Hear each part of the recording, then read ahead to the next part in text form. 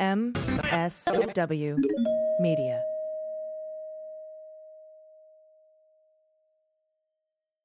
This week, the nation debated the news that Donald Trump is implicated in campaign finance crimes, for which his former lawyer Michael Cohen was convicted and sentenced to 3 years in prison. As Republican lawmakers and Trump allies struggled to react, new evidence of Trump's guilt emerged, and for the first time, lawyers from both parties concluded that the president was in serious legal jeopardy.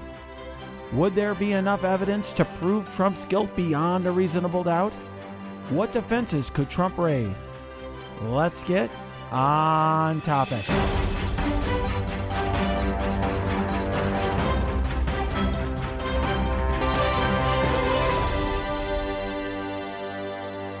Welcome to On Topic, a weekly in-depth look at a topic that helps us understand the week's news. My name is Renato and I'm a former federal prosecutor, a practicing lawyer, and a CNN legal analyst.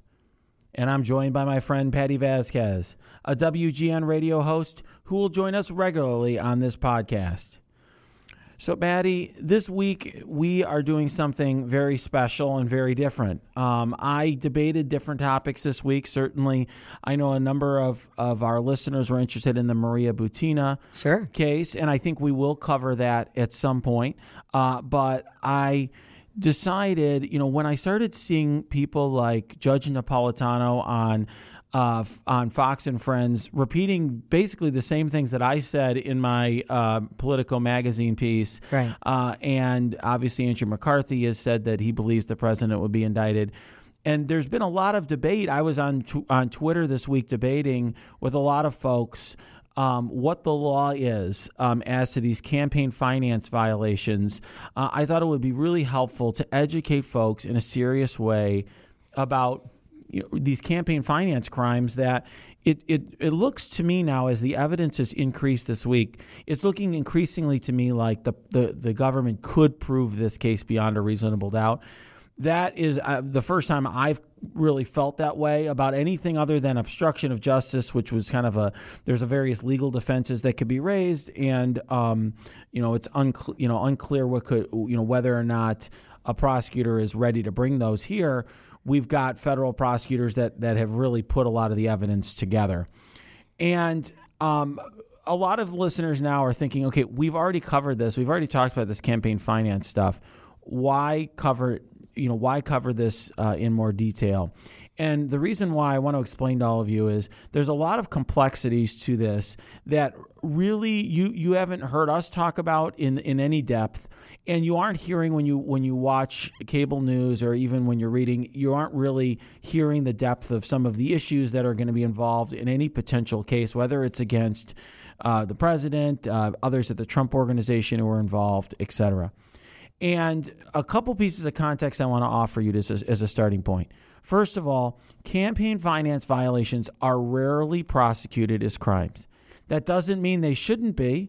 That doesn't mean in certain circumstances crimes. It's just that they aren't the sort of things that are prosecuted on a daily basis by federal prosecutors. So when I was a federal prosecutor, we prosecuted a lot of fraud cases. We prosecuted a lot of narcotics cases and gun cases and things like that. But we didn't prosecute campaign finance violations. Those are often dealt with penalties that are financial penalties. I will say that I was involved in prosecuting other types of crimes that usually involve penalties. Most people who violate the securities laws or violate the commodities laws end up paying a fine. Those people felt it was very unfair when I would charge them with crimes and at times send them to prison. That doesn't mean that was not appropriate to do. And there's gentlemen who are sitting in federal prison nonetheless, and they were convicted of actual crimes, and courts upheld those convictions. So I want people to understand that, all of you to understand that this is a unique area of the law. It's complicated, and there are some defenses here that you don't have in ordinary cases. And one thing that is important to note is that The only time hush money payments of this kind have ever been charged as a campaign finance crime is the case of John Edwards. Now, you've heard about John Edwards used by some of Trump's allies like Rudy Giuliani as a defense. The reality is, I think that case, and you will see today, that case is probably more problematic for Trump than it is helpful for Trump. But what it set was, it set a sort of an important precedent. And any court, any judge that is presiding over a trial relating to hush money payments is going to look very carefully at the John Edwards case, because that is the only trial we've ever had of crimes like this one. So that judge determined what the law was, how the jury should be instructed. But it's also important to note, John Edwards was found not guilty on one count. There was a hung jury on the vast majority of the counts. So that does caution about the way in which you could prove this case. So we've got three guests today. And the first guest, Josh Gerstein, is a sort of a celebrated reporter, very well-established reporter for Politico. He covered the John Edwards trial, was literally there watching it unfold when it happened. So he will get into the weeds, help us understand that trial so that when I'm talking to my other guests about the John Edwards trial, we all know a lot about it. Then we have Trevor Potter, who was the former chairman of the United States Federal Election Commission. And before that, he was general counsel for John McCain's campaign. So right away, you can understand why he's pretty relevant to this topic. But he also wrote a very powerful op-ed that just came out this weekend in the Washington Post. He wrote it along with Neil Katyal, who was our recent guest, who you all know, as well as George Conway, who many of you know is Kellyanne Conway's husband, but is also a very celebrated Republican lawyer. And essentially, he said that it looked like the president committed these crimes, and it was serious, and we needed to take them very seriously.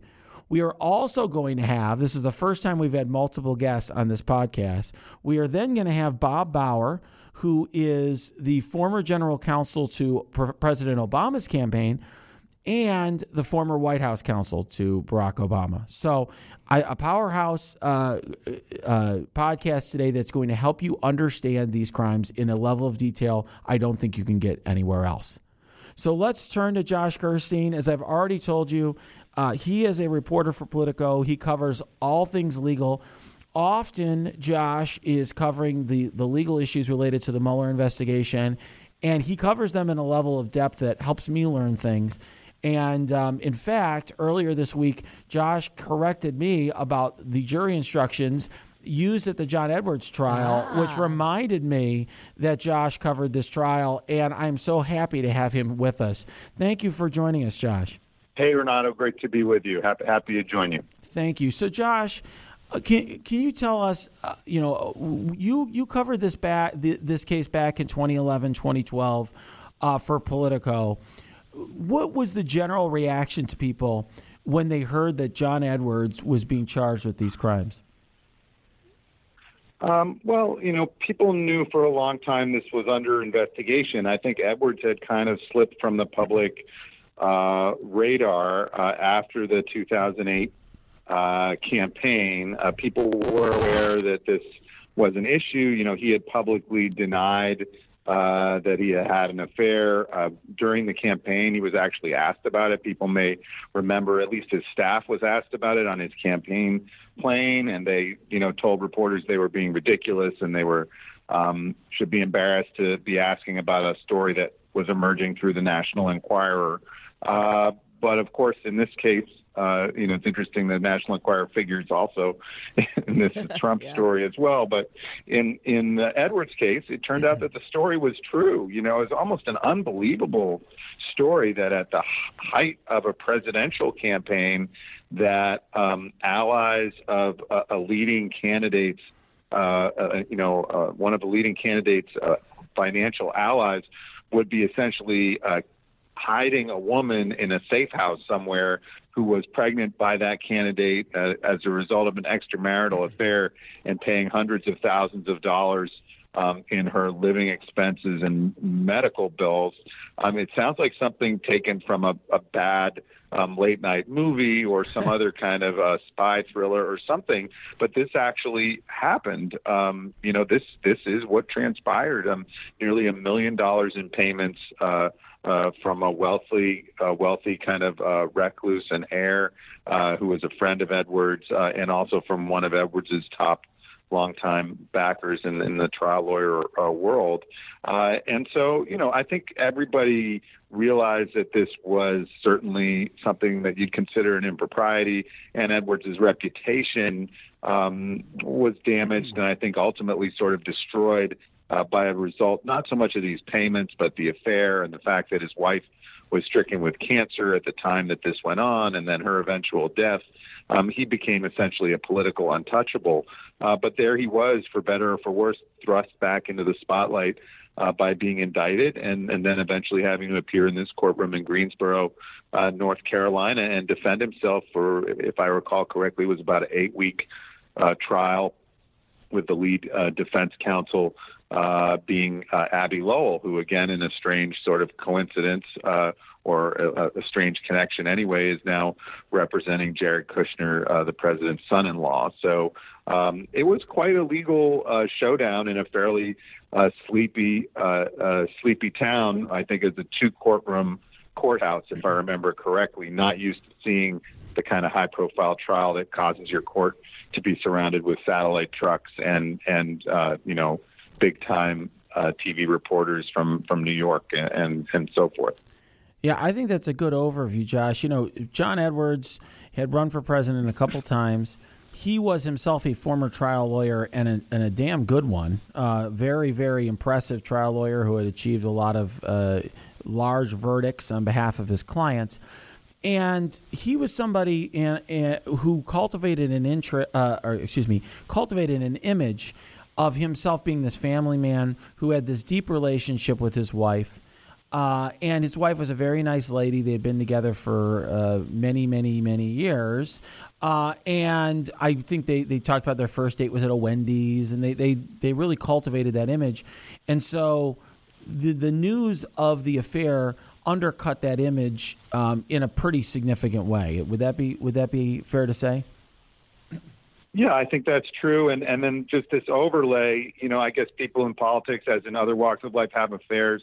But the overlay of the wife not just having cancer, but if you remember, it kind of recurred during the campaign, and there was talk he might drop out, and then he didn't.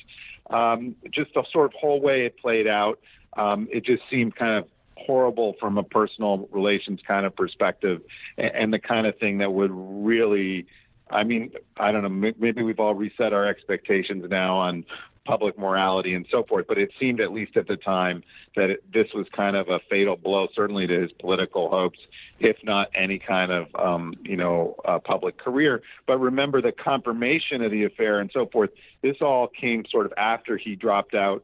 He ran aground in the 2008 campaign, basically on the merits. He couldn't, match Hillary Clinton and Barack Obama, who were the leading Democratic candidates. He was consistently coming in, I think, third or fourth in those early races and in the early polling there. And eventually he ended up dropping out fairly early in 2008, but he remained on the radar screen as a potential vice presidential candidate. And there was even talk that maybe Obama might nominate him. For example, he was, I think, angling possibly to be attorney general. So he hadn't completely dropped off the political screen by the end of 2008. So what I will tell you, and I'm going to sort of reveal a little something here. When I was reading the news on this, I'm sure I read your stories, Josh, at the time as well. I was a federal prosecutor, and I followed this case very carefully because I am a lawyer. I'm a federal prosecutor, and I'm interested in developments in federal criminal law. And I thought at the time that I was absolutely shocked that they were prosecuting this as a crime. It seemed to me like a very challenging case to take on. And usually federal prosecutors are careful about choosing their cases and making sure they have they have the evidence to and have the goods to prove the case beyond a reasonable doubt. And I will tell you, as somebody who did prosecute a case that in a type of law that had not been charged before, in that case we were extra careful because we wanted to make sure we picked exactly the right case to bring the initial charges, where we were going to have to defend the whole concept of bringing that type of case in addition to dealing with the charges themselves. Here it's always struck me, and I have a little bit of a different perspective than the typical person who's reading your stories, but it struck me as a challenging case for the government. And I'm curious if you can explain to us what the government thought was strong about this case. Why did they feel good about their evidence from what you saw? Well, I mean, I thought that the notion of the idea that they were trying to vindicate, put in sort of the best possible light, was you had somebody who, as I was saying earlier, there's some discussion now about the timing and comparing it to some timing with Trump. But putting that aside for the time being, it seemed to me it was at the height of a major presidential candidacy. A very significant amount of money, hundreds and hundreds of thousands of dollars. I think it came in somewhere between $900,000 and $1 million spent on travel expenses, on housing, on medical expenses for a woman who had an affair with this candidate and had become pregnant as a result of that affair, which was being kept under wraps. It wasn't a situation where this was all out in the open and voters could judge it. It was something that was being kept secret. So that's why you see people describing it as hush money. And I think they were trying to vindicate the notion that, look, you can't have people making off the books donations of hundreds and hundreds of thousands of dollars into somebody's political orbit. I mean, imagine how indebted the candidate would feel to that person when they get into office in that kind of a situation. It almost is a direct echo of what led to the federal campaign finance laws being put on the books in the early 70s, which was abuses where, you had the Nixon reelection campaign with, I think, millions of dollars in safes that were being handed out in cash and just money sloshing around from various interests that nobody was reporting. And so I can understand why they would want to prosecute the case. And they did have what they thought was a star witness, a fellow named Andrew Young, who had been a driver for Edwards, who bizarrely at one point in this scenario claimed that the child that this woman, Rielle Hunter, was the videographer who was Edwards' mistress. Young eventually at one point claimed that was his child, not Edwards's, even though that was false. And he ended up becoming sort of the star witness for the government, who would testify that Edwards knew about these payments and, if not directed them, blessed them in some way, shape, or form, and basically arranged this entire setup to keep this woman under wraps and to keep her comfortable, basically, through the campaign.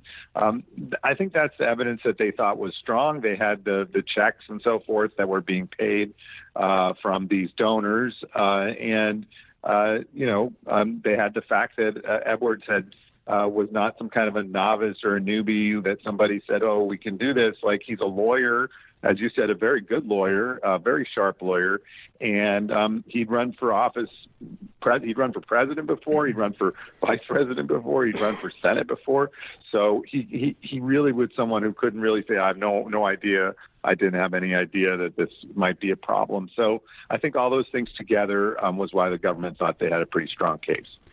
So who made the payments in that case, Josh? So here's where it starts to get complicated, Renato, which is, so the payments were made by a fellow named Fred Barron, who I believe had a title of something like national finance chairman. He was another trial lawyer who was a longtime friend of Edwards.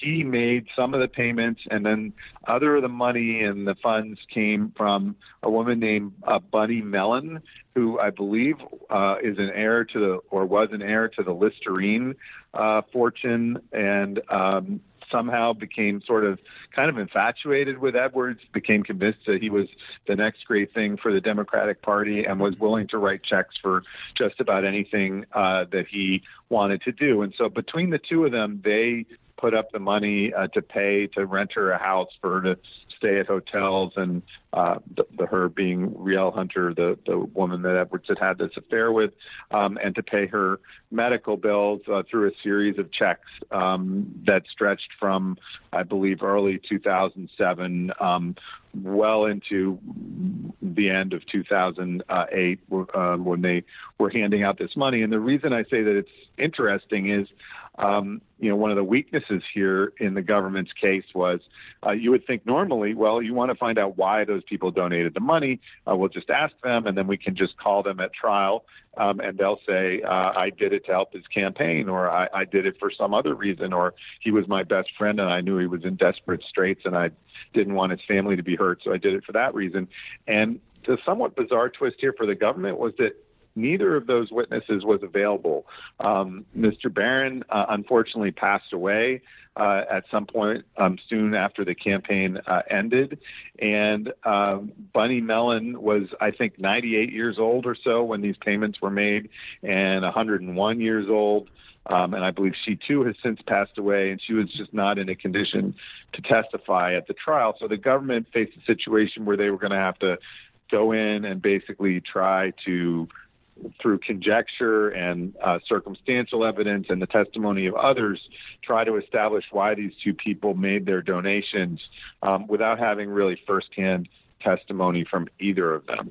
And that was one of the problems that the government faced, but frankly, one they knew before they brought the indictment and before the trial began. Yeah, I think listeners are starting to understand why, when I was a federal prosecutor, reading Josh Gerstein and other reporters talking about this, where I was shaking my head and wondering why this case was brought at that time. A very challenging case on its face. And we've heard a lot, Josh, about the so-called John Edwards defense that's been bandied about a lot in the news lately. And I think that can be pretty easily understood, too. Can you just explain that to us pretty succinctly? I can try. He did have several different defenses. One of them was that he didn't actually know about these payments. And obviously, if somebody spent money to advance his candidacy, he didn't know about it, you couldn't really hold him liable for that. And that's sort of a factual issue that had to be argued. Do you believe Andrew Young? Did you find him? He was the driver that was sort of the quote-unquote star witness. But the main sort of a legal issue that the defense raised was, that it appeared that at least part of the reason that the money was given was to advance Edwards' candidacy. But that probably wasn't the whole reason. I mentioned that Bunny Mellon was kind of infatuated with Edwards, and also that Fred Barron had been friends with Edwards for a long time. And so, while it's hard to say exactly why somebody does anything, it seemed like both of them probably put up the money for more than one reason, right? I mean, they clearly both wanted Edwards to be elected. They clearly, well, at least Barron understood that if this story came out, Edwards' career, or at least his candidacy, would be over. Mellon, I'm not clear how clearly she was thinking, given her age and some of the other testimony at the trial. But it seemed like it was at least plausible that this one of the reasons this money was given was because these people did like him and were trying to help him out. And so it became a major issue of contention before and during the trial. What are the rules in the law for what we might call a mixed motive payment? Usually when people are making campaign contributions, it's pretty clear that they're trying to get the person elected. But what if it's more complicated? What if you have a personal relationship with the person who's running, and there might be more than one reason why the payment was made?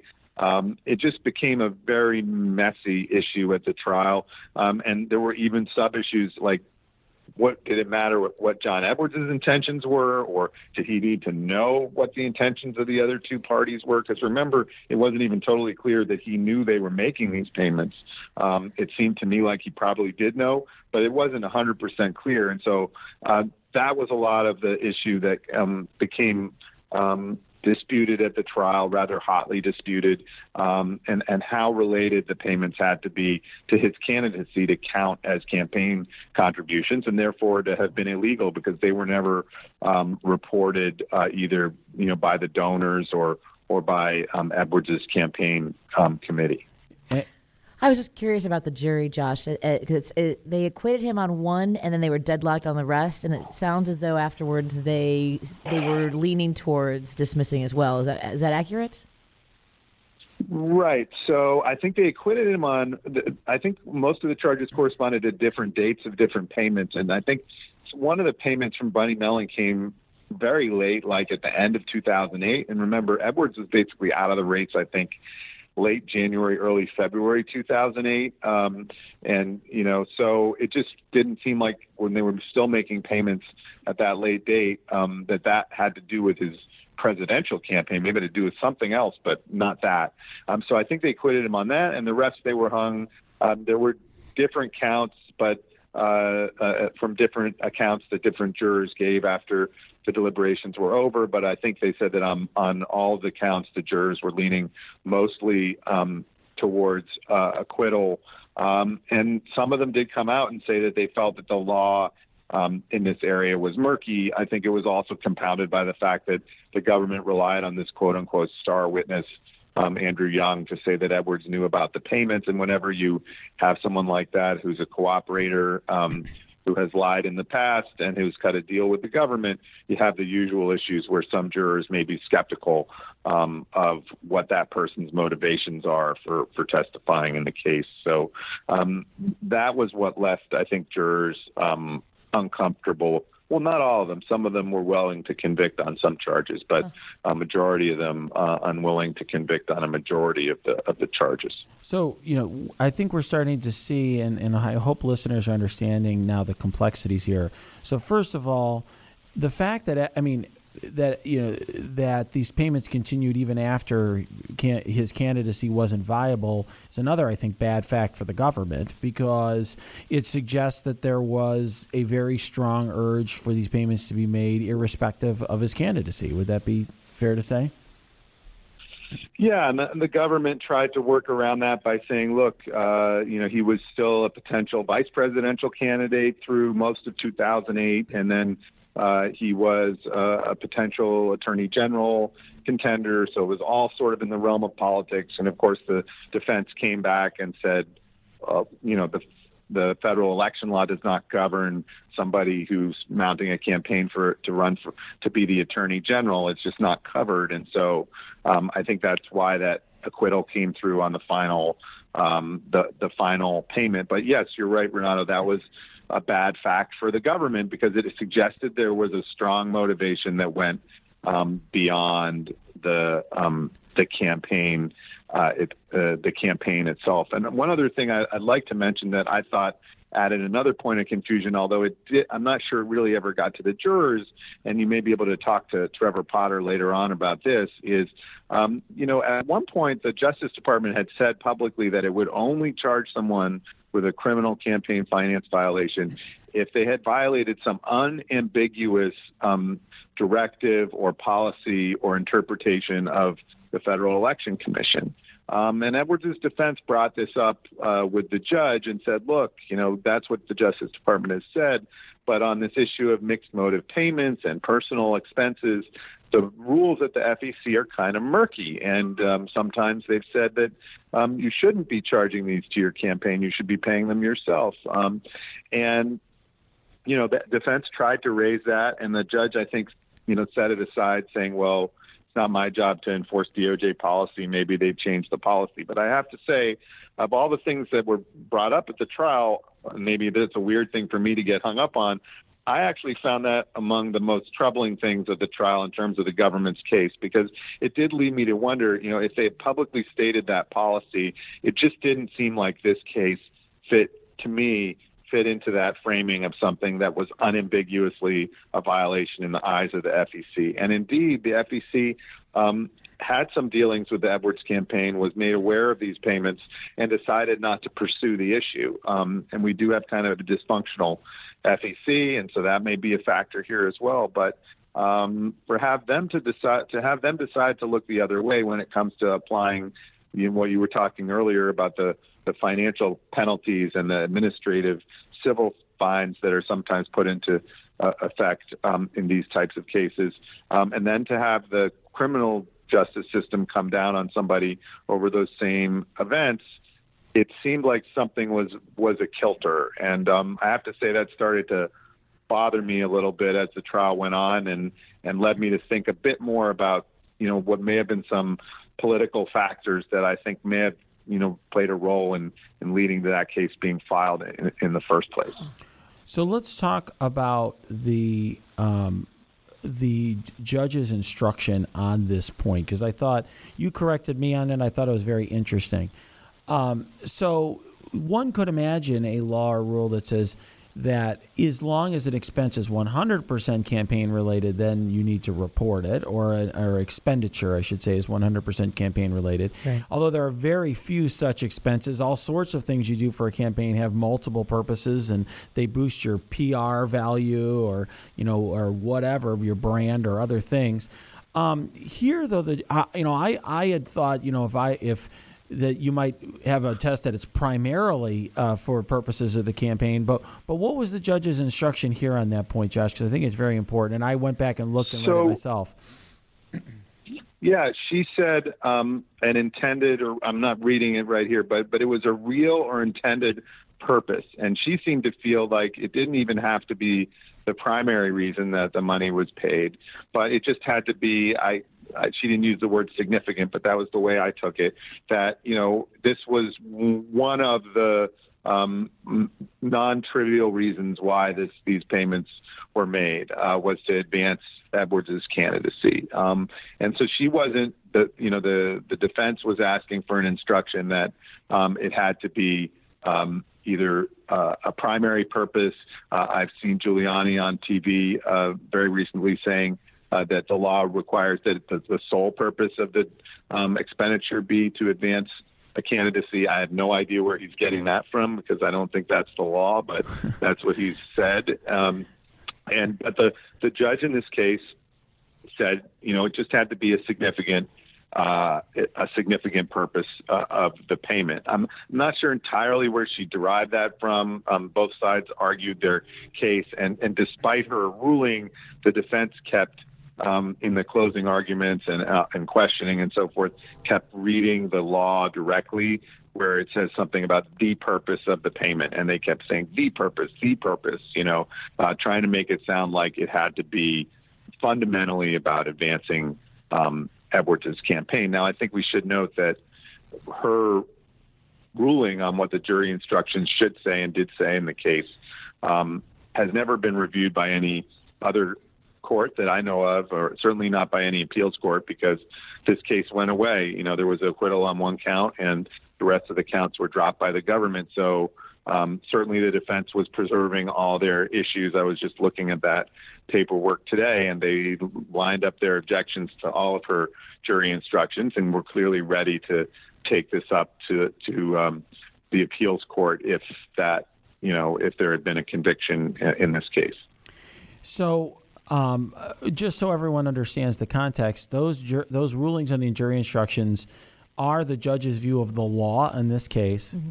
And if there was ever another case brought, there's no question in my mind that judge would put a lot of weight on and be very strongly influenced by the jury instructions in the first case, because that's what another federal judge independently viewed the law as being.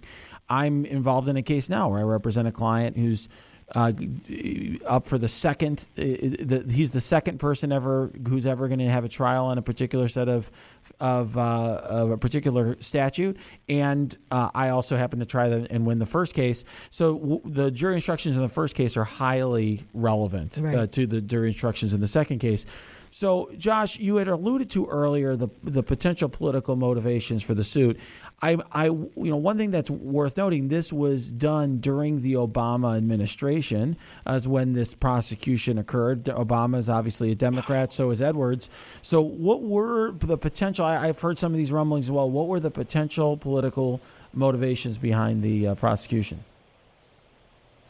Well, so the way this arose was there was a U.S. attorney who was investigating this down there in North Carolina, who was by the name of George Holding. And he was a conservative Republican. I can't remember precisely if he was a holdover from the previous administration or just a career person, but he was identified with Republican politics there in the state, and he took up this investigation, and it went on. I mentioned Edwards didn't get indicted to 2011, which means, at least 3 to 4 years transpired between the payments and the indictment, and this was the kind of case that was pinging back and forth between North Carolina and Maine justice for various kinds of approvals and advice and clearances, I think, through that whole investigation.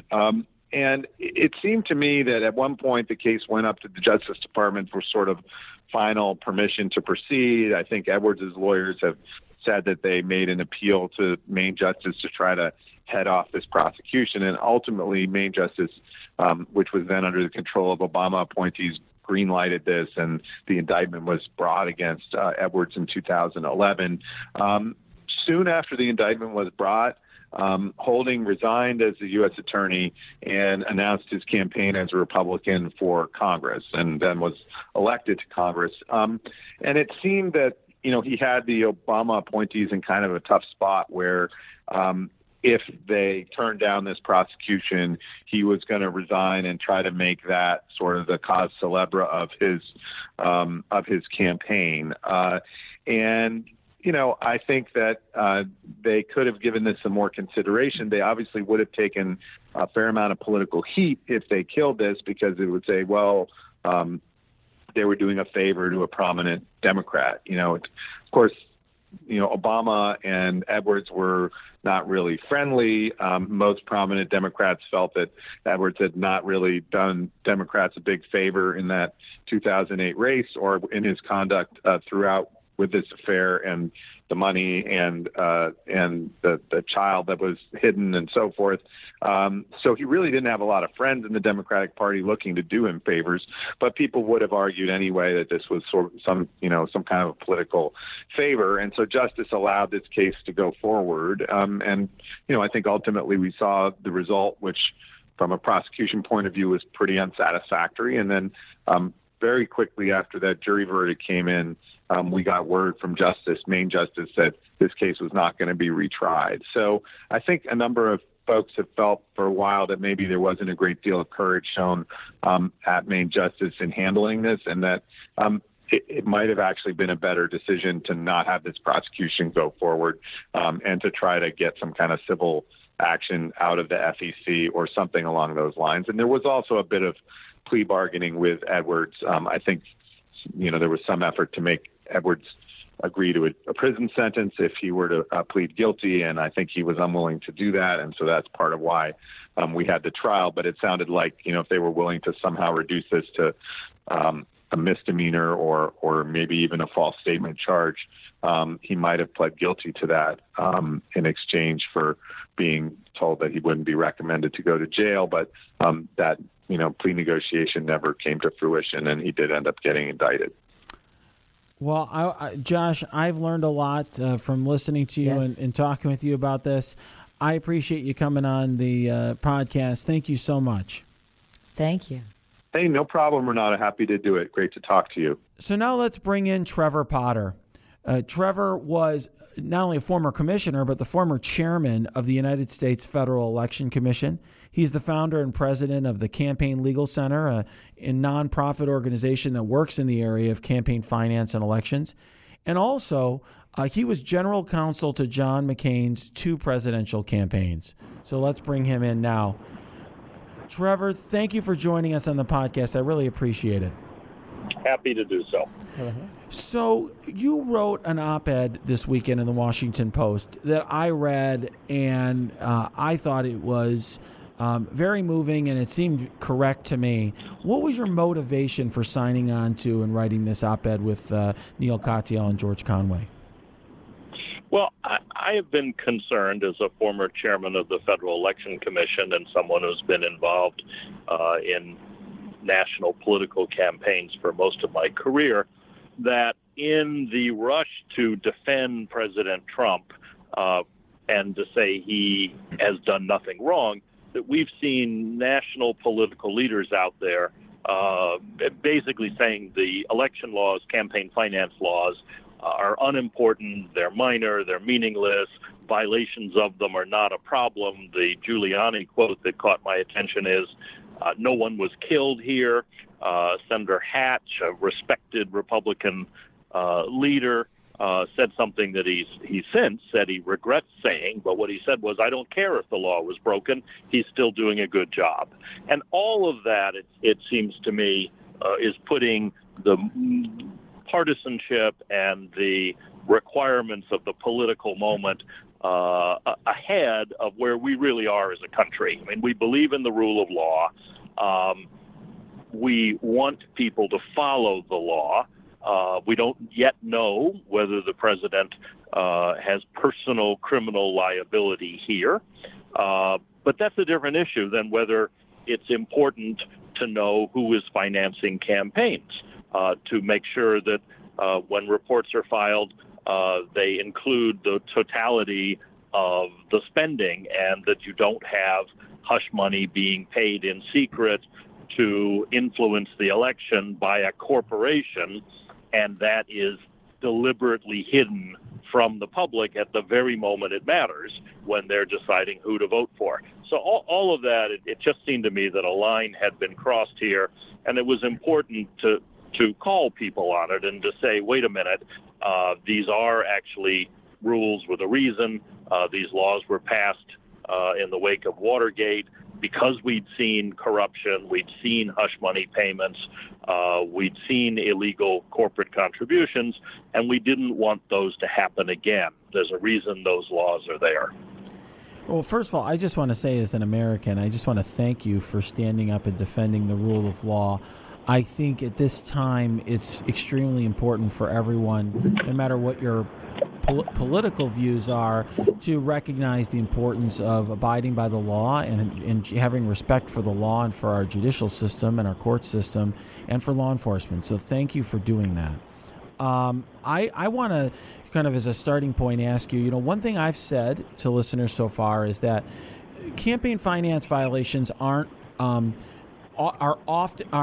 often prosecuted criminally, and I'm coming at that obviously from the perspective of a former federal prosecutor for a decade who prosecuted a lot of fraud cases and all sorts of other narcotics cases, everything in between, but not campaign finance violations. But there have been campaign finance prosecutions, and how would your view be of kind of the way in which campaign finance laws are enforced both civilly and criminally?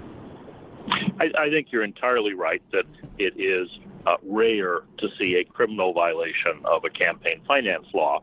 Or a prosecution of such a violation.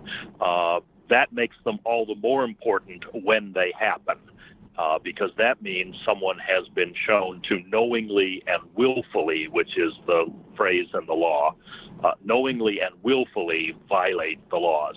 Normally a campaign, let's say, files a report and maybe the numbers don't add up. They forgot to include something in the rush of getting the report out, and they can correct those. Sometimes it's all a civil process before the Federal Election Commission.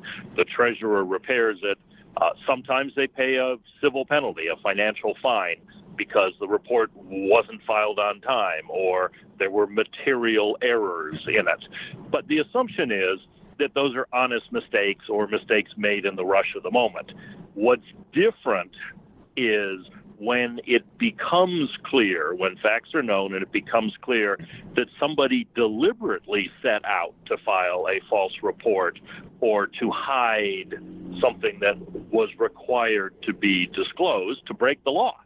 And in those circumstances, either the Federal Election Commission, if it discovers it, will refer it to the Department of Justice for DOJ to investigate and determine whether there is sufficient proof to file criminal charges, or sometimes justice or local U.S. attorneys will stumble on that themselves It looks likely here that it's the latter that happened, that either the Mueller investigation or the investigation out of the Southern District of New York was interviewing witnesses and looking at these payments and came across Cohen and, of course, the search warrants of his office. So they then had tapes involving Cohen and candidate Trump, and they had apparently tapes and emails with a corporation, American Media, that owns the National Enquirer.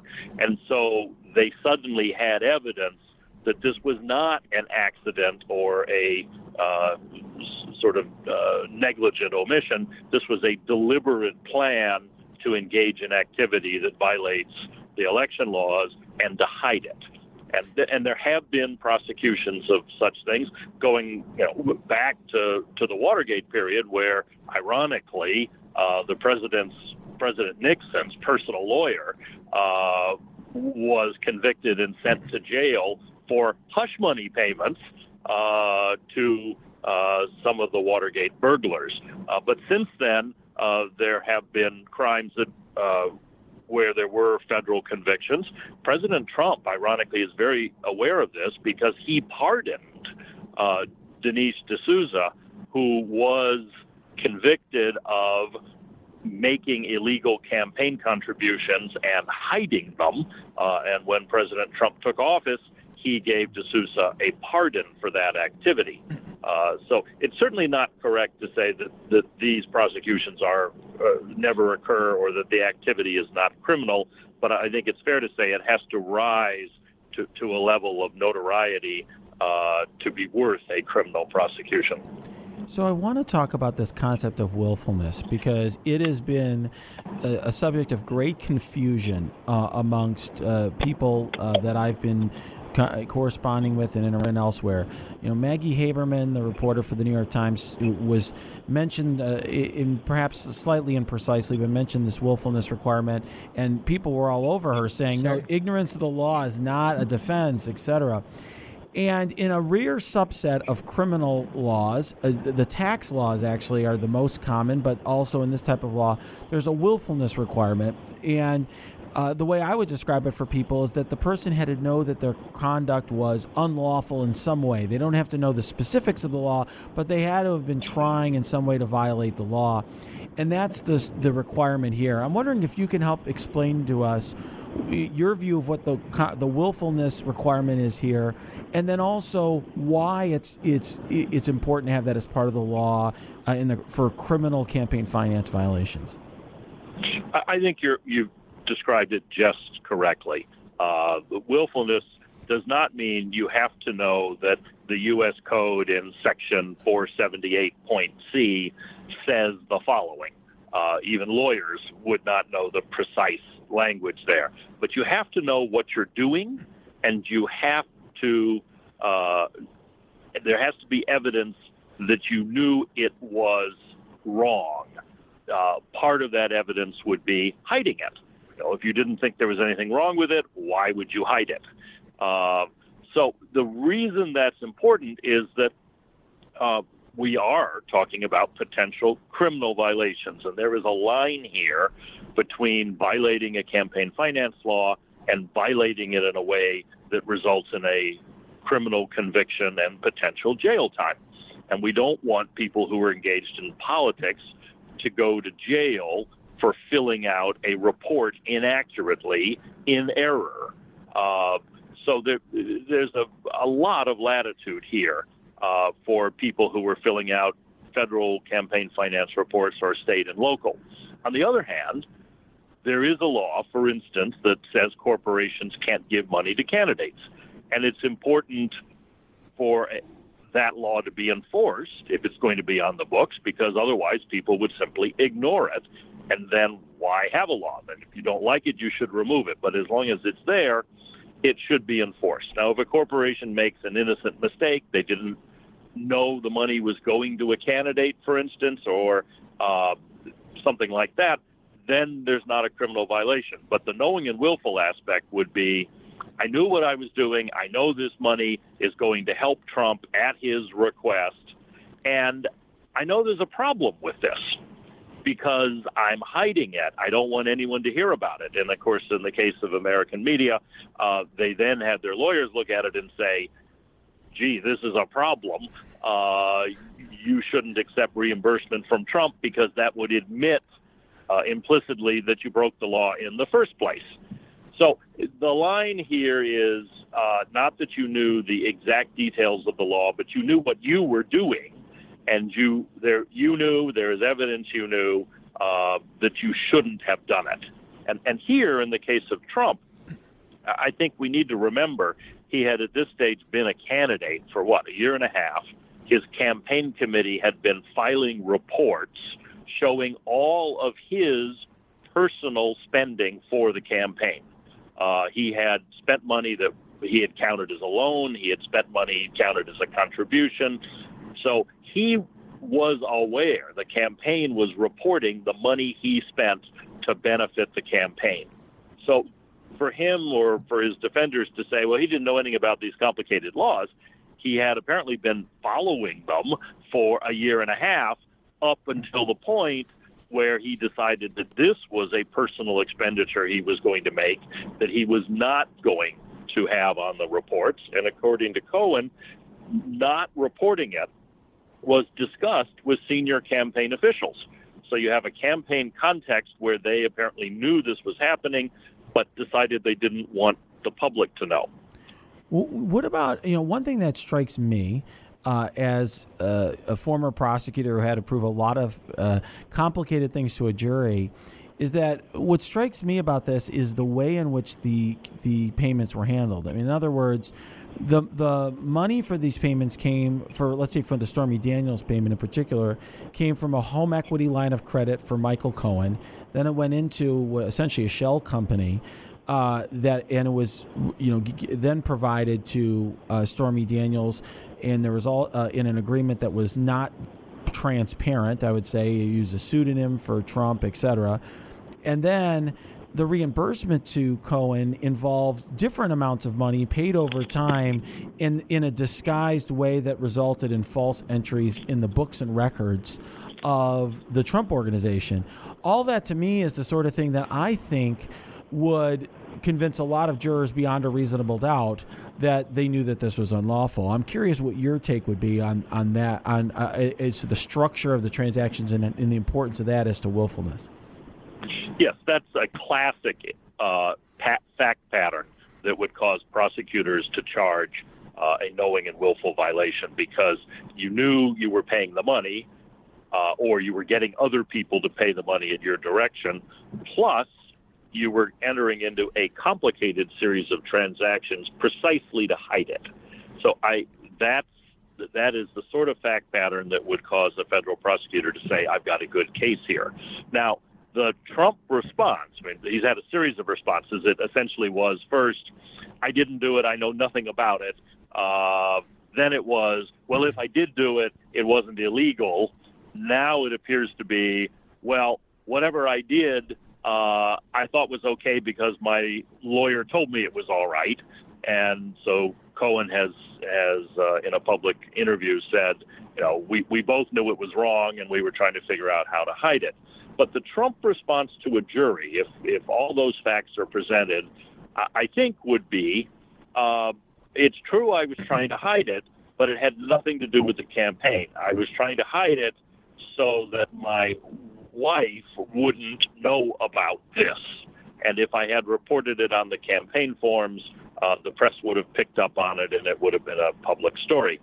Now, that was also John Edwards' response, Senator Edwards, a number of years ago when he was accused of being part of it to hide payments that were going to the woman he had a romantic relationship with and had just had a child with.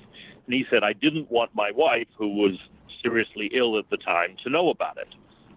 The difference here, I think, which is going to be a real problem for the Trump lawyers to work around, is that Trump had an opportunity several years before when this information came out to pay Stormy Daniels off and to keep the information from his wife, and he didn't. Back in 2011, Stormy Daniels gave an interview to a magazine, and the same Michael Cohen wrote a letter saying, if you publish it, it's libelous. But he didn't offer to pay her $130,000 to keep her quiet. And that was at a time that Trump was newly married. He just had a child with Melania. So if you ever were going to keep it quiet, you would have, for personal reasons, to protect your wife, you would have thought it was several years before when there was no offer of payment, as opposed to right in the middle of the campaign. And, of course, what we know now as a result of the emails and Cohen's statements is that Stormy Daniels and the other woman were both threatening to go public and sell their stories. So you have a alternative narrative, which is it's the middle of the campaign.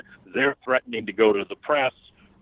Trump recognizes this would be a political disaster and is seeking a way to keep this information secret. And that's what the prosecutors will say is the reason for the payments, not something purely personal. Yeah, I have to tell you, I think that is, in many ways, the most devastating piece of evidence that the prosecutors would have in a potential trial of this, because it's very, very hard to explain why you didn't pay Stormy Daniels off in 2011. And, you know, if it's really all about personal reasons. And, you know, as we discussed earlier with Josh Gerstein, who covered the Edwards trial, the judge in that case found and instructed the jury that a purpose of the payment needed to be campaign related, but it did not have to be the sole purpose or even the primary purpose. So if there was a mixed purpose here, or at least according to the judge in that trial, that would be a violation of the campaign finance laws. I'm curious if you can, first of all, comment on that, and also just talk about what you view as the distinctions between the Edwards case and the case here.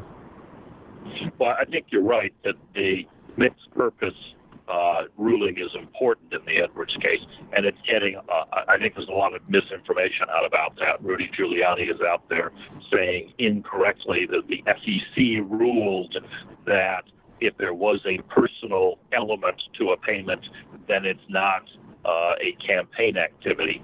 That's simply not correct. The judge's motivation can be shown to be to affect the election and keep information from the voters, then that is a sufficient amount for a jury to find there was a campaign. Hey, This was in a payment in connection with the election. What the FEC did in this, which is, I think, frequently mischaracterized, is in the audit that came after the Edwards campaign, because Edwards had taken public funding, there was an automatic FEC audit, and the auditors raised the question of whether this payment by an Edwards supporter to someone else to go to the mother of Edwards' child should be included in the audit as a campaign contribution that was not on the committee's reports. And the FEC decided not to get into it. It decided it didn't have enough facts, and it was not going to opine on it. So there's a huge difference between the FEC deciding not to opine on a question and the inaccurate statement that the, quote, FEC ruled that such payments were okay and were not campaign contributions. So I think it's important to know that there is no FEC, quote, rule on this, except that anything in connection with an election has to be reported if it's a in-kind contribution to the campaign. Now, the reason that I have spent time on this podcast going through the Edwards case with the listeners is I thought it was an important parallel. It's the case that in many ways is the closest parallel, but I would say there's some obvious differences between them, and you, I think, have already highlighted one of them. This is not a case where there had been a romantic relationship many years earlier where the person came forward earlier and you didn't pay them off. Obviously, as you also alluded to, Elizabeth Edwards was stricken with cancer, and there were the personal consequences for Edwards were profound in when that story did ultimately make it to the public. I'm curious, just speaking as an election lawyer who knows the facts of both of these cases, what other distinctions you think are important for listeners to understand? I think there's a crucial issue of timing, which is Edwards happened essentially as he was leaving the campaign and before the first primaries had begun. So it was not in the weeks before the presidential election. Secondly, there was no threat alleged that the person that the money went to in the Edwards case was going to make his conduct public. So what happened here in the Trump instance is that two women were threatening to go to the press and expose their relationship with Trump. There is no such hush money written contract in the Edwards case. It wasn't right in the middle of the election. You did not have this frantic series of emails that we have from Cohen where people are telling him they're going to go public next week, they're going to go public tomorrow, you have to get the money to her to stop it. None of that is in the Edwards case, and I think those would be significant factual differences for a jury to consider. I have to ask one of the questions from our Twitter followers, and I ask for your pardon if it's redundant to what we're talking about, because I know you talked about ways in which they might be trying to cover up the money and where it came from. The question is, if Trump offered to pay cash, as he said in the audio, why did Cohen pursue bank loans and make things worse? He had consulted with Trump's CPA. And was Trump strapped for cash before the election? And Trump organization paid Cohen back soon after. Where did that money come from? Those are some of the questions all in one. So there is some speculation that President Trump was cash short by the end of the campaign. He had been self-funding the campaign, usually in the context of loaning it money. But I think there's a combination of the fact that he may have been tight on cash at that moment, plus everything we know of his business career in all the books, is that he was famously cheap and often tried to find ways either to pay less than he owed or to have someone else cover for him. So here, what apparently happened is that he knew he had to pay the money, but he didn't. And Cohen kept saying, "Where's the money? I need the money." And eventually Cohen went and took out an actual line of credit against his house and used his own money, we assume with the intent of being paid back later. And indeed he was. He was paid back by the Trump organization through what you've noted was this series of false invoices and grossing up and hiding it all after the election. And the other payment made by the American Media Corporation was made out of their corporate funds. There was a side deal, which, again, we're told this last week, Trump may have actually been a participant in the discussion. American Media was told that if it made the payment, it would be paid back later. So it went ahead and made the payment. There were legal documents drafted for them to be repaid again through the sort of shadowy LLC that Cohen had set up so that there wouldn't be any Trump fingerprints on it. But then the American Media lawyer stepped in and said, don't take the repayment. That is evidence of a campaign finance violation. One thing that I think is interesting to discuss is Trump has talked about an advice of counsel defense, essentially, or tried to suggest that. And, this is something I've had to deal with a lot as a prosecutor. I've put lawyers on the stand. I've actually convicted a lawyer at one point. And essentially, an advice of counsel defense is where your lawyer counsels you to do something, and that turns out to be a crime. And you have a defense in which you could say, I did what my lawyer advised me to do, and then you have to prove that you have the burden of proof on that to prove by what's called a preponderance of the evidence, by 51%, that your lawyer advised you to do that. That doesn't seem to be the case here. What seems to be the case here is that Cohen was involved, but not really in his capacity as a lawyer and wasn't giving advice as a lawyer.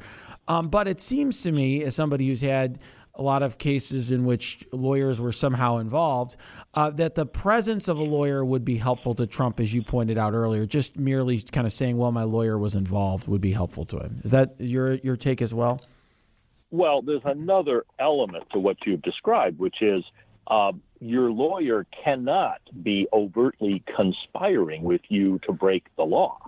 So not only does that defense count on a lawyer saying you should do the following, but it counts on both of you believing, or at least the client getting this advice, that it's not illegal to do what the lawyer is saying. If the lawyer says, here's a good way to kill someone, and you follow their advice, you do not get a defense that you were only following your lawyer's legal opinion, because you both knew at the time that it wasn't proper to do what the lawyer was saying. And that's essentially Cohen's response here, is to say, look, we both knew that this was a problem. We shouldn't do it. We were trying to figure out how to do it in a way that we wouldn't get caught. So it's a factual question, as you say, as a former prosecutor. Can you prove to the jury that you thought this was permissible because your lawyer was advising you to do it? And if it turns out you are ordering the lawyer to do this, you both understand it's wrong and you're trying to figure out the best way to do it so that no one ever finds out about it, then you don't have that as a defense. You can't say, my lawyer made me do it. And of course, here, what Cohen has said in his plea agreement is that he was directed to do this by Trump. And as I noted earlier, at this stage, Trump was not a unsophisticated political operator with no knowledge of the federal disclosure requirements. He'd been disclosing his in-kind contributions to his campaign for some time. Thank you so much. I'm a real honor, by the way, having you on this. Thank you. Well, I thank you. So let's bring in Bob Bauer. Bob was the former White House counsel for President Obama. He also was the general counsel for President Obama's presidential campaign, and he's already been a guest on this podcast before, so we are bringing him back a second time because he was so fantastic the first time. Thank you for joining us, Bob. I appreciate you being back on the podcast. It's a pleasure. Thank you. So the last time you were on this podcast, we talked a lot about Don McGahn leaving his post of White House counsel and your views of the office of White House counsel, what you did for President Obama. We also talked about potential campaign finance violations in the form of Russians contributing to our election and the indictment that Mueller had presented related to that. But now we're faced with potential campaign finance criminal violations that have implicated the President of the United States. And I'm curious if you could just tell us your own personal view as an election lawyer and as an expert in that area of those particular violations. They strike me as serious. You have two separate federal investigations, one by the special counsel, one by the Southern District of New York. And it appears that they amassed very substantial evidence that ultimately left America Media Corporation, which entered into a non-prosecution agreement but acknowledged responsibility, acknowledged guilt, and Michael Cohen, who pleaded guilty, to, in effect, give it up and accept responsibility.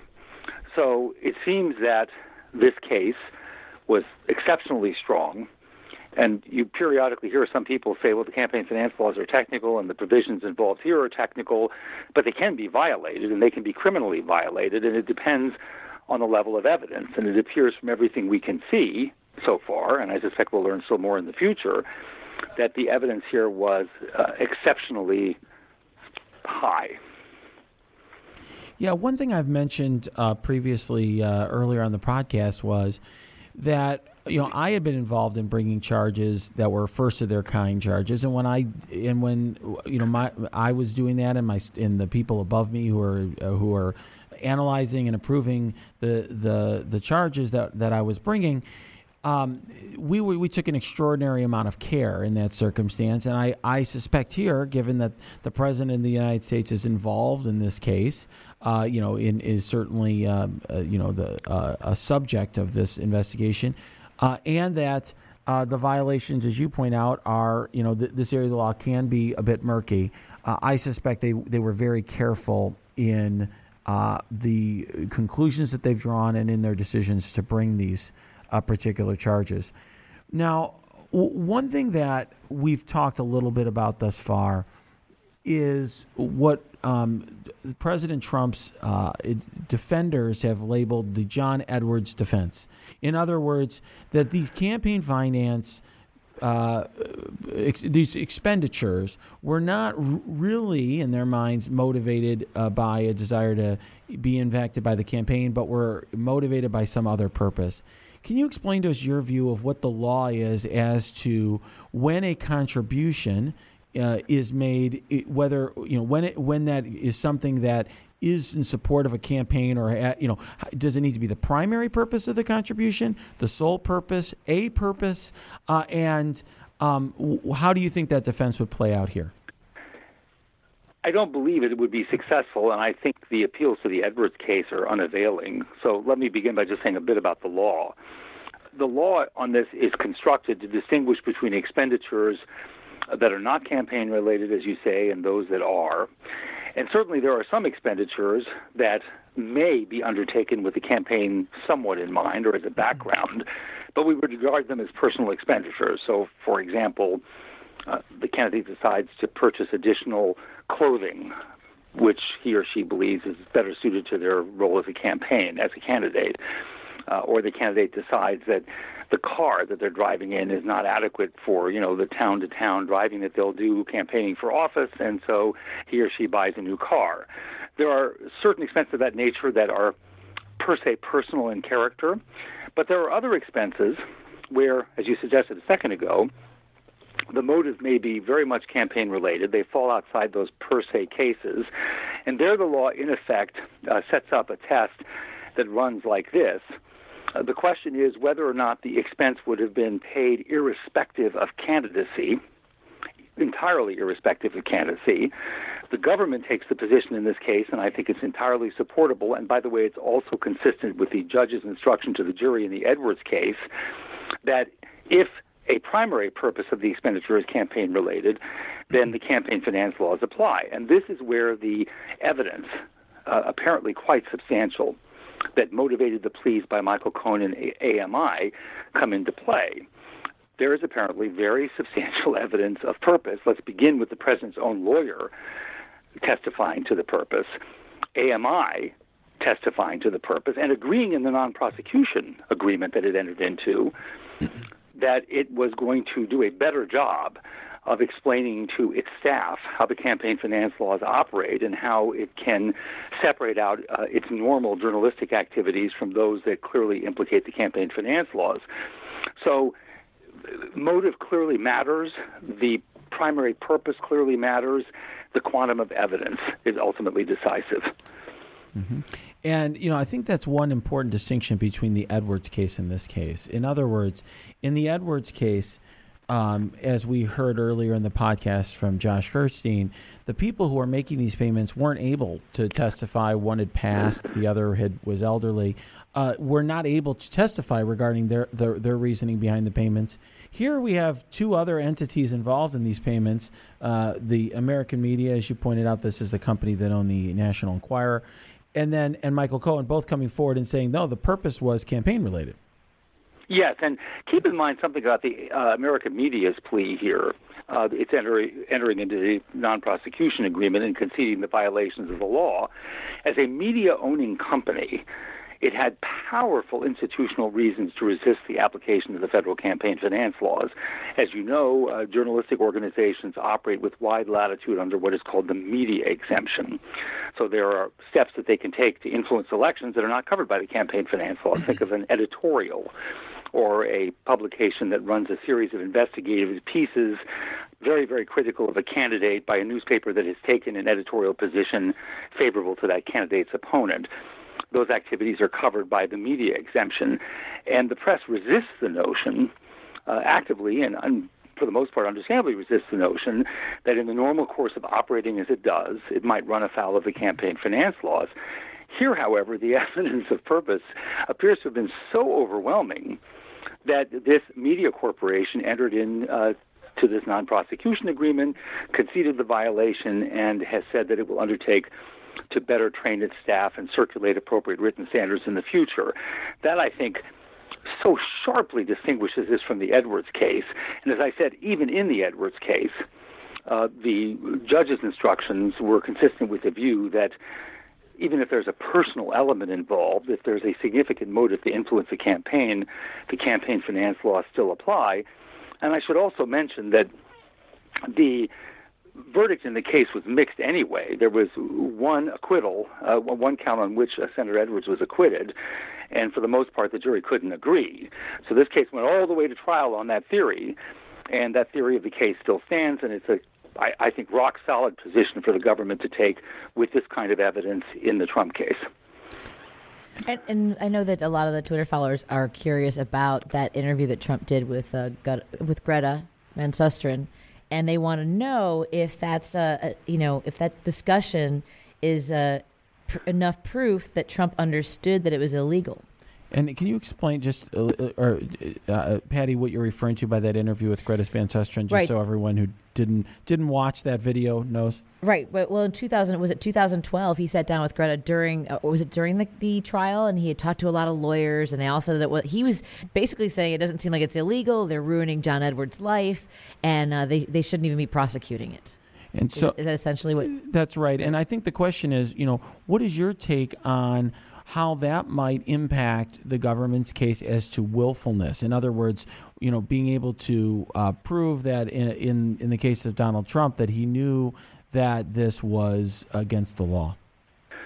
Nothing that he has said, and by the way, for that matter, that his lead defense counsel has said helps him at all. It's, as you suggest, very counterproductive. Let's take it from the top. First of all, he acknowledges that he followed the Edwards trial and he understood there was a campaign finance issue. If he followed the Edwards trial, then he also understands that it went to trial on that theory and that the jury deadlocked on some of the counts. So I'm not quite sure what he took away from the trial, but he was certainly aware, of the campaign finance questions that were presented to the jury. And so it's somewhat inconsistent with another interview he gave in the last week in which I think he said, in effect, well, who's ever heard of the campaign finance laws? I mean, nobody ever proceeds criminally in these cases. At most, what we have is a civil violation. So I think the inconsistency there is obviously unhelpful to him. Also, let's not forget, Donald Trump was a contributor for years. I haven't assembled a full record of his campaign contributions, but he made a point during the campaign of saying that he was an active contributor because he understood how the system worked and he wanted to grease the political wheels. If you check, the websites that track contributions off of the public reports, he made contributions. He clearly understood you made contributions within limits. He would have received, donor cards that reflected how the rules fundamentally operated, that alert donors to those limits. And last but not least, he became a presidential candidate. He established a presidential campaign, which included a large compliance unit with a general counsel heading it up, who was a former chairman of the Federal Election Commission. It doesn't seem to me he's going to have much luck arguing that he had no idea he was operating within a regulated area. He didn't apparently ask the lawyer nearby who knew the most about it, namely Mr. McGahn. He relied on Michael Cohen. And I don't want to jump too far ahead of us, but in speaking again of how he stumbles over his own public explanations, he seems to have indicated recently that he was, putting up something of an advice of counsel defense. In fact, I think he referred to that explicitly, that if there was a mistake here, it was Michael Cohen's mistake. But he knew perfectly well that Michael Cohen didn't know anything about the campaign finance laws, or certainly wasn't someone on whom he would rely for an expert opinion. And moreover, at the same time that he was saying it was up to Michael Cohen to police this activity correctly, he also, to deride or to dismiss Michael Cohen's significance in his world, said that he didn't really rely so much on Michael Cohen as a lawyer, but only for low-level work and primarily for public relations. To say that this is not a witness who would withstand cross-examination easily is an understatement. Yeah, it's interesting. First of all, it's useful for listeners to understand that the lawyers are specialized. And someone like Bob is an expert in election law. That's the reason that I present him to you as somebody who understands this area of the law in a way that I don't, because I don't practice election law. never have, even though I'm a lawyer and I've been a lawyer for many years. I will say, for example, that your understanding of the media exemption and why that means that it was even more of an important news that AMI, that American Media, signed that non-prosecution agreement helped me understand that in a way I didn't understand. So when we look at this advice of counsel issue here, one thing I find interesting, you brought up the fact that he has campaign compliance staff. I imagine that would come into play in a trial of Donald Trump if such a trial occurred, because first of all, if you raise an advice of counsel defense, you waive your attorney-client privilege. So that's the first issue. So the question would be the scope of the waiver on that point. But certainly, even if they didn't get to the contents of the communications, if I was the government, I would put on those people, including that former FEC chairman, to testify regarding the fact that they did provide him campaign advice. And I suspect, Bob, you would agree that if those people took the stand, they would not say that they thought that this was their understanding of election law. Would that be fair to say? Not entirely clear to me what Don McGahn thinks about it. There are some, and I think they're in the minority within the profession, who continue to insist that this can't be a campaign finance violation and that it can't even be a criminal, it certainly can't be a criminal campaign finance violation, because he had some personal reason, we can hypothesize, for entering into these hush money agreements, and that is to spare himself embarrassment for his family and potential marital conflict. So they argue that it's not a violation of law. I do not believe that is the majority view. I don't think it's a sustainable view. I think it looks past the enormous evidence that apparently has been assembled here. Michael Cohen referred to it as a, quote, substantial amount of information, close quote, that corroborated his testimony. We've seen some of it. We haven't seen all of it. And so it seems to me that if you have this amount of evidence, which apparently is extraordinarily high, then I don't understand the basis for the argument that it is in violation of the campaign finance laws. Now, what Don McGahn is not keen on the aggressive regulation of the political process. He's been very vocal in his earlier career at the Federal Election Commission and in private practice on that point. But certainly, he's not going to be in a position, I strongly suspect, to say that the President of the United States, at the time a candidate for president, ever asked him, knowing fully well what Donald McGahn's background was. And by the way, he wasn't the only expert campaign finance lawyer in the employ or available to the Trump campaign. So the natural conclusion you draw is that in keeping with the other arrangements that were made furtively to conceal this activity, this was a question that quite deliberately Mr. Trump chose not to ask the people who would give him the answer he might not want. That answer could range anywhere from, you can't do it, to, gee, it's a problem, we can't do it this way. He and Cohn and his collaborators at AMI were in a hurry to do this, and they did it in a way that naturally, and you know this well, attracted the attention of prosecutors because of the various schemes of concealment that they used. Certainly McGahn would, and again, I don't know what he would say, but it doesn't sound to me even remotely plausible that he was asked. He's a very good lawyer. Yeah, I agree with that. One thing I would just say is that the way in which these payments were disguised both seems suggestive to me that of a knowledge that there was something illegal going on here. But second of all, that they were done without the consultation of a lawyer, because if a real first-class lawyer like Mr. McGahn or you or me had been consulted, I would have certainly advised the client to stay far away from all this, because it creates a lot of potential liability beyond campaign finance, because you have false statements in the books and records of the Trump organization, for example. Yes, I had not given this a great deal of thought, but I would have to say that even if at the end of the day a better defense would still have crumbled to the ground, there would have conceivably been some ways that he could have minimized his exposure in structuring these arrangements that he simply didn't pursue because he was talking to the wrong people. He was telling Michael Cohen exactly what to do. Cohen has said repeatedly he was blindly loyal to the president. The Cohen just went ahead and did it, together with whoever else he was working with in the campaign. He said he consulted with some campaign operatives and with whomever else he was consulting at the Trump organization. A lawyer might reluctantly say to him, well, if you really have to do this, and if your concern is, at least in substantial part, to spare yourself personal embarrassment, here's the best way to manage your exposure on the campaign finance legal issues. There's no evidence that any such question was asked, and nothing in the execution suggests anything like good advice received. Yeah, it's interesting to me. Now listeners have heard all sorts of different perspectives and a lot of depth on this issue, more than I don't know if any of you have probably heard anywhere else this level of depth on this subject. And I think my what I've drawn from this, and I hope some of you have, is that the case here against Trump as to some of these issues is very strong. In other words, John Edwards had a case brought against him. He was not convicted for various reasons, and in many ways, the case against Trump is stronger, and including on this willfulness point, which is interesting to me, because to me, that would often be the sticking point for a potential federal criminal prosecution of the campaign finance laws, which is most people don't know the details of campaign finance law. And if I if I was still a prosecutor and I was presented with this case, my first questions would all be around that, because that would be my concern, proving willfulness.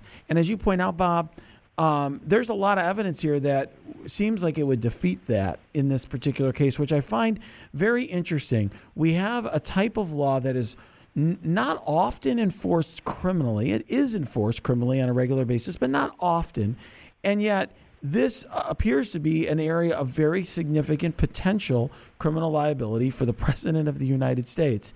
I must say that when you were first on this podcast, I would not have expected that this would be the context in which you would be coming back. Well, yes, and we didn't also note a couple of other points, I think, that distinguish it from the Edwards case. And these were the arguments that were made early on before it became clear how much evidence the government actually had. So I didn't mention them first. But the immediate proximity of all this activity, this was not a case where, some time back he was scrambling to protect himself against these allegations. This was an election eve initiative coordinated with his campaign. Members of the Trump campaign, including the candidate himself, were, according to the plea agreement, involved with Michael Cohen in arranging these payments. And the conversation that Mr. Trump early on had with David Pecker at AMI appeared to be organized entirely around what AMI could do to enhance his chances of winning the presidency. So the election-related purpose here, it seems to me, is pretty clear. Plus, I'll just mention one other thing, and then I won't bore you further with this, but he understands perfectly well that if somebody in the middle of a campaign advances over $100,000 to help him solve a problem that is defined as a political problem, that's simply clearly a contribution in kind. It just is. And the argument that it isn't is, I think, strained beyond any, general acceptance. So what about the view that some have that federal campaign finance laws should not be enforced criminally, that we have these criminal laws, but they should never or almost never be enforced criminally? I have heard some intelligent people have that perspective. How would you respond to that the people who have that perspective, Bob? I would respond by saying that the campaign finance laws are set up so that there is a consistent alternative to criminalization. The Federal Election Commission itself has the authority to pursue knowing and willful violations and to seek penalties at aggravated levels, and to enter into an agreement in which the party with which it is settling acknowledges that the violations were knowing and willful. So the campaign finance laws are structured actually, on the one hand, to allow the DOJ to exercise concurrent jurisdiction, but to offer the department any number of avenues to avoid getting involved if a violation can be prosecuted civilly. Having said that, Congress has been very clear since 1974 that in appropriate cases, and I can give you an example of a particular kind of case that's been prosecuted relatively regularly, in appropriate cases where core provisions of the statute are involved and the intent to violate it is substantial and beyond a certain monetary threshold, the department is not only may, but should prosecute. An example would be straw donations, where I decide that I've hit my contribution limit. I know that I've hit my contribution limit, so I utilize you as a straw donor and I offer you cash to make contributions in your name so that I can get the additional money to the candidate, and is your name, not mine, that shows up on the public report falsely as the contributor of the funds. The department prosecutes those cases. It seems to me that here you have hundreds of thousands of dollars that were spent on the eve of an election in knowing and willful violation of the campaign finance laws.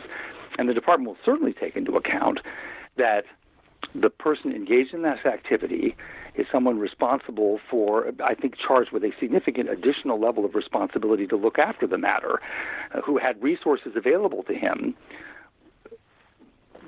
that he could have used to consult, that he could have used to avoid the violation. It's very hard for me to see, based on what we have seen emerge recently, why the department wouldn't have prosecuted this case. And by the way, I should mention, I wasn't convinced that was the case at the beginning.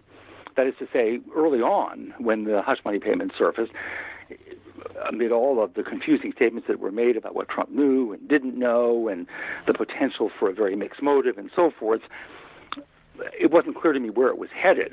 But now it seems to me the evidence is so substantial, it's clear why the case was prosecuted.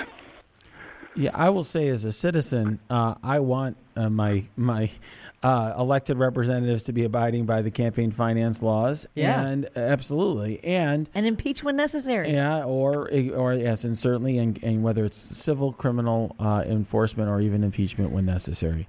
Bob, thank you so much for joining us on the podcast today. I really appreciate it. Sure, it's a pleasure. Thank you. Thank you for joining us for this episode of On Topic. Please subscribe to this podcast, go to your app and review the podcast, and join us for our next episode. I'm Renato Mariotti. Until next time, let's stay on topic.